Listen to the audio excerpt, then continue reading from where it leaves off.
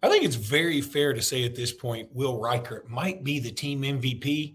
But today we're going to give some props to guys like Jihaad Campbell and Jase McClellan. You are Locked On Bama, your daily podcast on the Alabama Crimson Tide. Part of the Locked On Podcast Network, your team every day.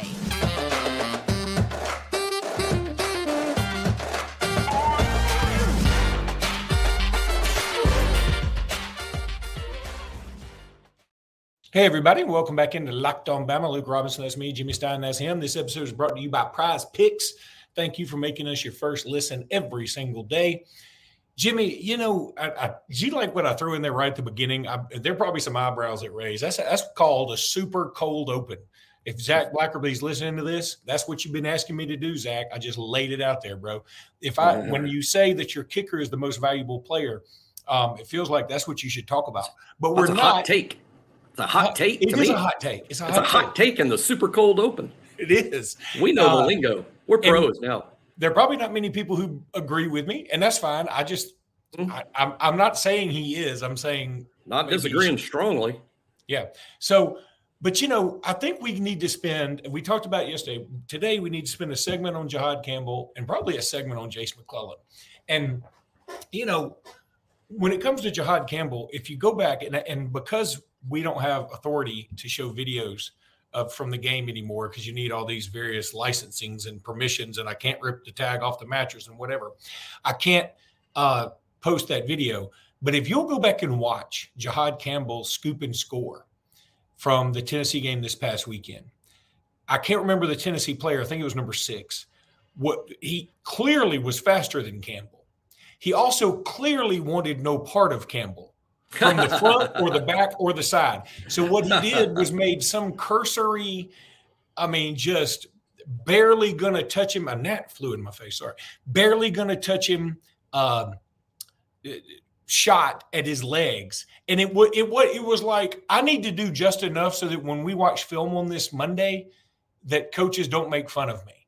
And they're going to make even more fun of it. He would have been better served to get beside him because he was clearly faster and just shout expletives at him. And maybe or maybe bring up something embarrassing that happened to Jihaad Campbell in the 3rd grade and hope that he lays down in a fetal position because he gave no shot at tackling him. And I just thought that was funny. I noticed it on the rewatch. It really is funny to watch. But Campbell had an incredible game and very rightfully so named SEC Co-Defensive Player of the Week. First of all, when you swatted that gnat away, it was a lot like the KJ Jefferson shaking off Terrion Arnold play 2 weeks ago, as Nick Saban described a gnat being knocked off a cow's butt and not Luke's face. But apart from that, Jihaad, man, what a player. He reminds me a lot, and I mean this is a super compliment, as everyone can imagine. The last couple of inside linebackers Alabama's had have been smaller guys. Henry To'oTo'o criticized a lot over lack of physicality. Well, he's not very big for an inside linebacker.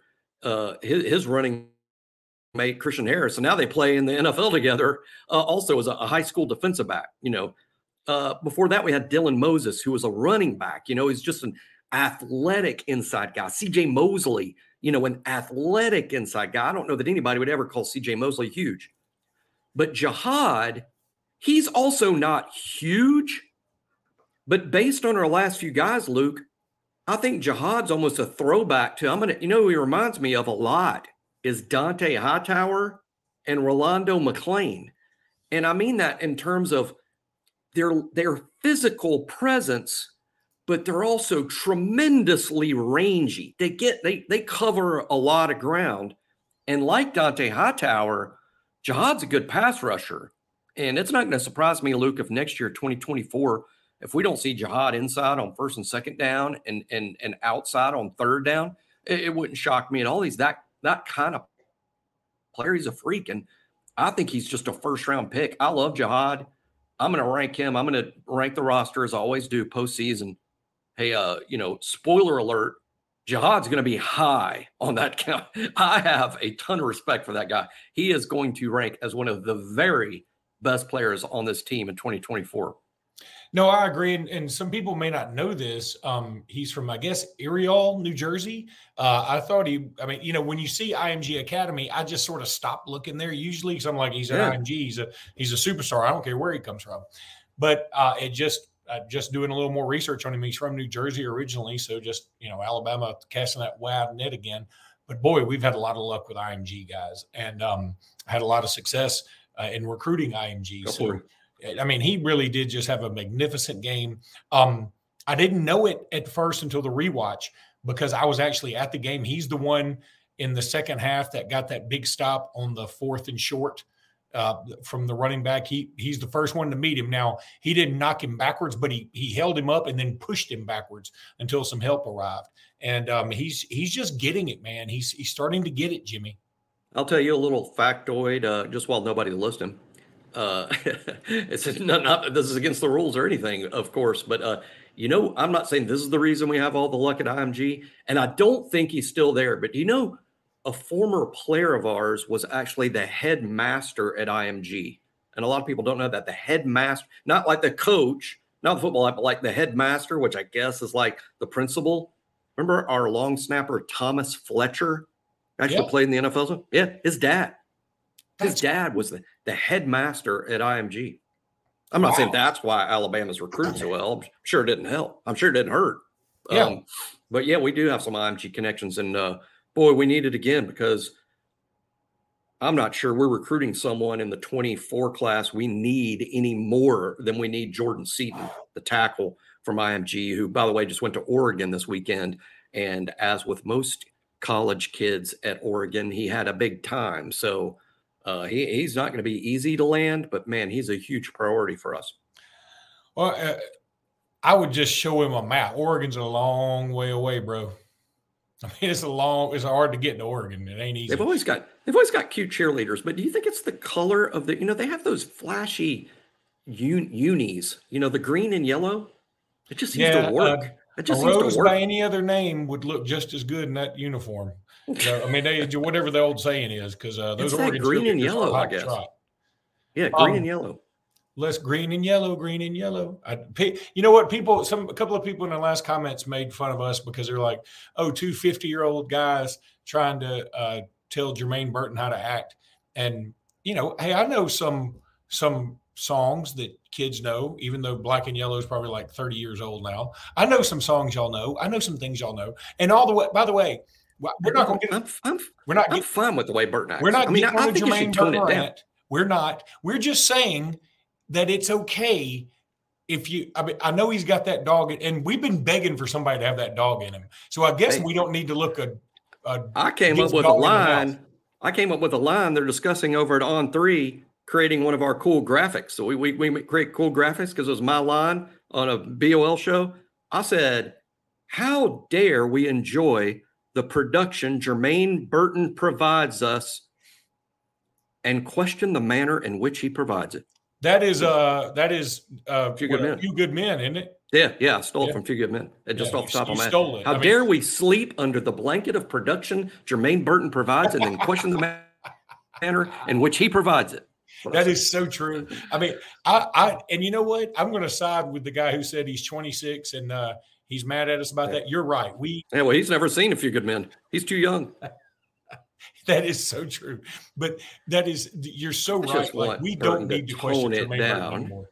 I'm trying to save Jermaine Burton. If he catches a ball like that in the NFL, some veteran NFL defensive back is going to put him in timeout.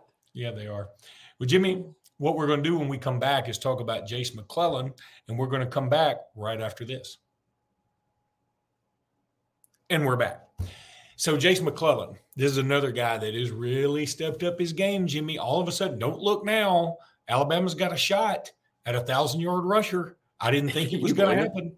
I really didn't. 3 or 4 games into this season, we're like, we're not going to have one.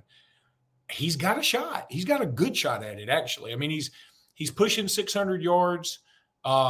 And we've got 4 regular season games. If you assume we make the title game, and then assume at least a bowl game, yeah, he should get there. That's pretty nice.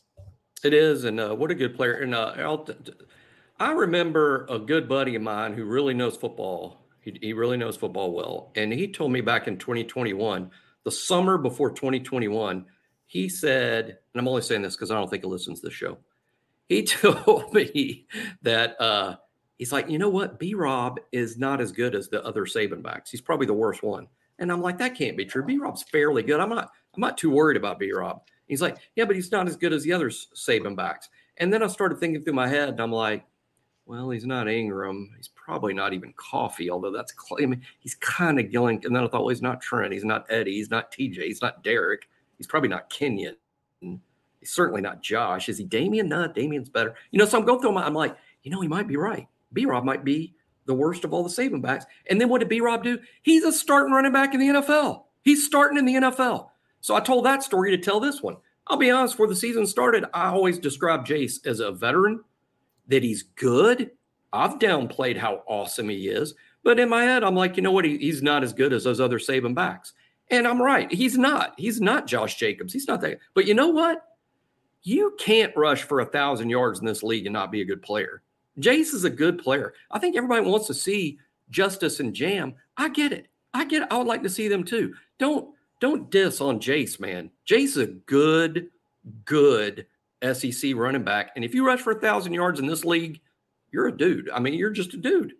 Let's do be fair while we're giving effusive praise to Jason McClellan right now. And I think one of the things that's really showing off is his pass blocking skills. I mean, he's the best at picking up the blitz of the running backs. I don't think there's any question. He's improving better as the year goes on. And it's fair to say he has room to improve, and he's the best of the running backs at doing it, right? Correct. Okay. Also fair. This running back room has not been what we thought it would be. Correct. That's fair. Correct. I think it's also fair to say, let's reserve our final judgment until these final few games are done, because for the first time against Tennessee, we're seeing some called runs for Jalen Milroe. And if we're seeing called runs for Jalen Milroe, that's going to open up some of those handoffs right up the middle. So far, nobody has thought Jalen Milroe is going to run it. It just had – I mean, you can tell people just aren't worried about it. That's why it works so well against Tennessee. Think he's not spied all the time. No. He's not. I've watched the tape. Not all the time. Some I would go with some of the time, definitely. Most of the time, maybe. But not all of the time. And that's because he doesn't run. For instance, when we play LSU, the very first time we line up without someone spying Jaden Daniels, I'm going to freak out. I'm going to be in the stands, and I'm going to announce to the people around me, this is me freaking out because we didn't have a spy on Jaden Daniels. Because, the first time we don't do it, he's just going to run for 30 yards. Yeah, and boy, we could spend every podcast from now until next Saturday on the LSU game, and we might do it after today. But, I want to talk about Jase McClellan a little more. I didn't know this. How about some trivia? In 2020. The answer is Jase McClellan. Correct. Who starred with I was going to say some kind of joke. I couldn't even think of an actor. Who Jack starred Nicholson. with Jack Nicholson in A Few Good Men? Kevin Pollak. All right. In 2020. Yeah. Who's going to pick up a gun and guard the wall? You, Lieutenant Weinberg? You, Jase McClellan? So in 2020, we win the national championship. We have Najee Harris, who I think he was fifth in the Heisman voting. Devontae Smith wins the Heisman. Mac Jones, I think, was third in the Heisman voting. We had all this going on. The longest run of the year belonged to Jase McClellan, who was a freshman. Wow. That's pretty interesting. That is interesting, and I think it would surprise some people. How about this? I was looking at last week because I got in a silly message board argument with one of our subscribers. Not one – Jase McClellan has 2 80-yard touchdowns in his career, 2.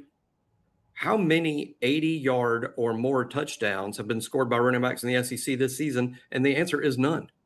No one in the whole league's running backs rushed for an 80-yard touchdown. Nobody in the whole conference. So I'm just saying about how it's sort of rare, obviously, if the whole league hadn't done it by, week 8. That is wild. Now, he was hurt a little bit in 21.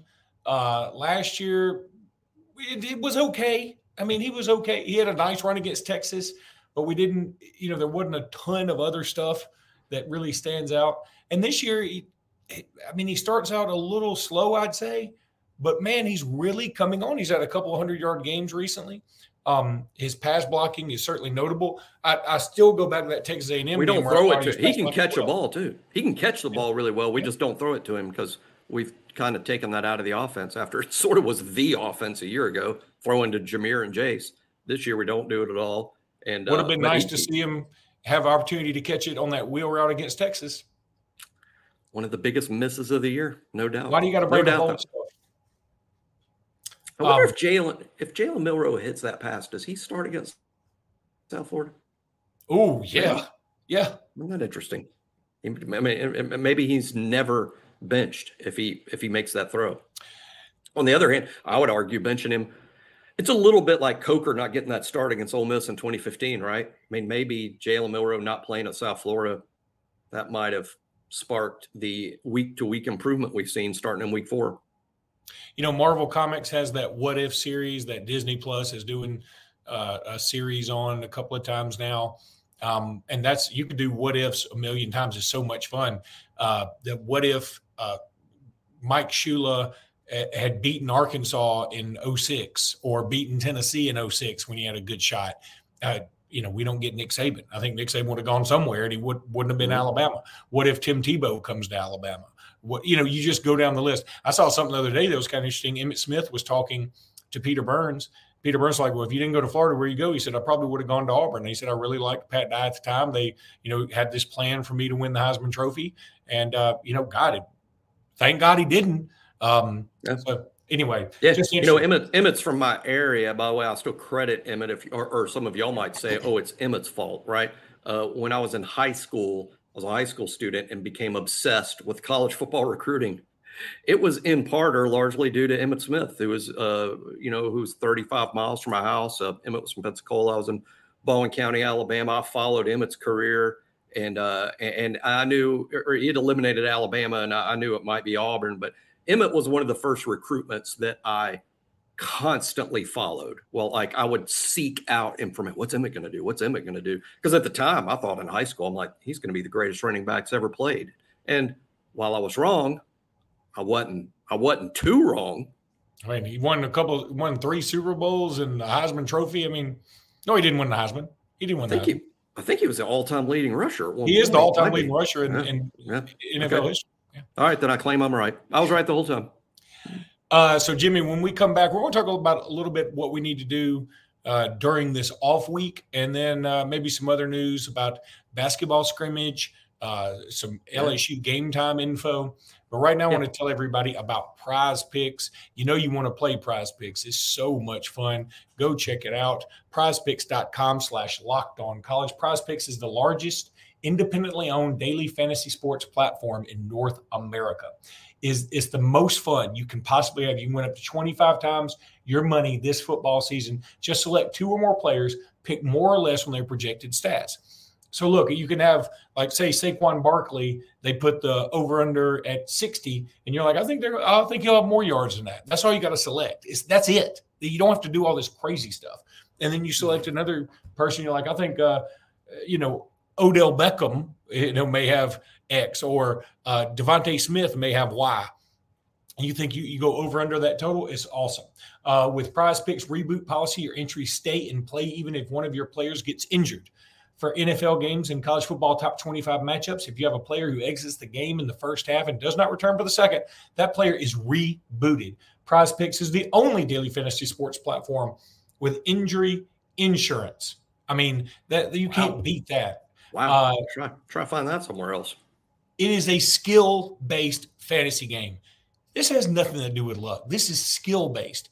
If you know what you're talking about, you're going to have a good chance to win some serious money here. I'm telling you, you're going to love this. There goes my chance. I've played Prize Picks recently, and look, I don't know why I waited so long. It makes Sundays a lot more fun. It makes Saturdays a lot more fun. So go check out prizepicks.com/lockedoncollege, prizepicks.com/lockedoncollege. Jimmy, first of all, LSU, Alabama, as we all know, is going to, for whatever reason, they don't say 7 o'clock. They say 6:45. It's stupid. Yeah, if you show up at 7, you missed it. You missed the kickoff. And by the way, there's no way you'll miss the kickoff because the Georgia-Missouri game is the other game. That's going to go long. We all know this. They always do. And so Alabama will probably kick off about 7. So the 7 o'clock game. Yeah, I really thought it was 7 o'clock. I was a little surprised. I'm just like, exactly. I'm like, because people have been asking me, that's a common question I get. What time do you think this game's going to kick off? I've been saying LSU's a done deal. That's going to be set. So I've been saying 7 o'clock for a couple of weeks, and but it's actually not 7. It's 6:45. Well, I mean, frankly, on like all the sites I've seen is CBS has doubleheader at 3 o'clock or yeah, I think it is 3 o'clock and 7 o'clock. I don't know why they're doing a 3 o'clock kick this time. Are they? No, is it not? I think it's just 2:30. It's Okay, 2:30 and 2:30 and 6:45. So I guess it's 4 hours apart, a 4-hour window. So I guess it's a 4-hour window at 6:30, and then the broadcast theoretically starts at 6:30. And there's a longer pregame probably because they knew this game would be super hyped, and it is. There's a ton of storylines. And how about this? Is scary because this hasn't gone well for us in the past, Luke. But I think Jaden Daniels is going to roll into Alabama as the Heisman favorite. And sometimes that's worked out for us. Like, for instance, in 2015, LSU rolled into town and Fournette was the Heisman favorite. And then the game was over and Derrick Henry stole his trophy right there in front of our eyes. But, Manziel rolled up here and he won it. And Cam Newton rolled in here and he won it. So there's Joe Burrow rolled in here and won it. Joe Burrow. So there's two edges to the sword. It hadn't always gone our way. And it's not like Milroe's going to steal it from Jaden Daniels, but I'll say this. I mean, if I was fortunate enough to give the pep talk to Jalen Milroe before the game, the week of the game and leading up to the game, I'd say, hey, you're not going to win the Heisman this year, but you win the game and you outperform that dude, welcome to the 2024 shortlist, because that's a fact. No, there's no question. That's going to be what a game. And again, we're going to spend a lot of time talking about it. But I mean, you talk about strength on strength and weakness on weakness, I guess, if you want to look at it that way. But I mean, maybe it'll come down to a field goal or something. But I think LSU's got good special teams too. So this is going to be just a heck of a game. It's almost a shame LSU rolls in with 2 losses. If they were rolling in with 1 loss, let's say they'd beaten FSU, this game would have so much more in terms of. They're a really good team. I heard Doring talking about him today on SEC Network, whether they like him or not. Some of his observations. I mean, he knows the league really well. And Doring was talking about how, hey, LSU's defense earlier this season was really bad, but don't look now. I mean, he thinks they're playing better. They are. And they certainly have dudes. So what does Alabama need to do during this off week? First of all, I mean, I think first and foremost, get Terrion Arnold healthy. Lord knows we don't want to go banged up in the secondary against that group that LSU's got. He got concussed. So he'll be fine for LSU, I'm sure. But, it's always serious. You take that real seriously. So, yeah, rest up Terrion until he can pass protocol. That's one thing. Trez Marshall. Jihaad played well. And I'm fine with never taking Jihaad Campbell off the field ever again. I'm fine with that. But Trez Marshall is a real good player. We need Trez back. We need those backs healthy.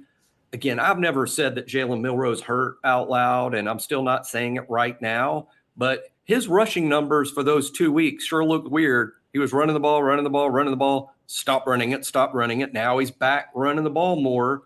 So make up your own minds as to what you think the situation was.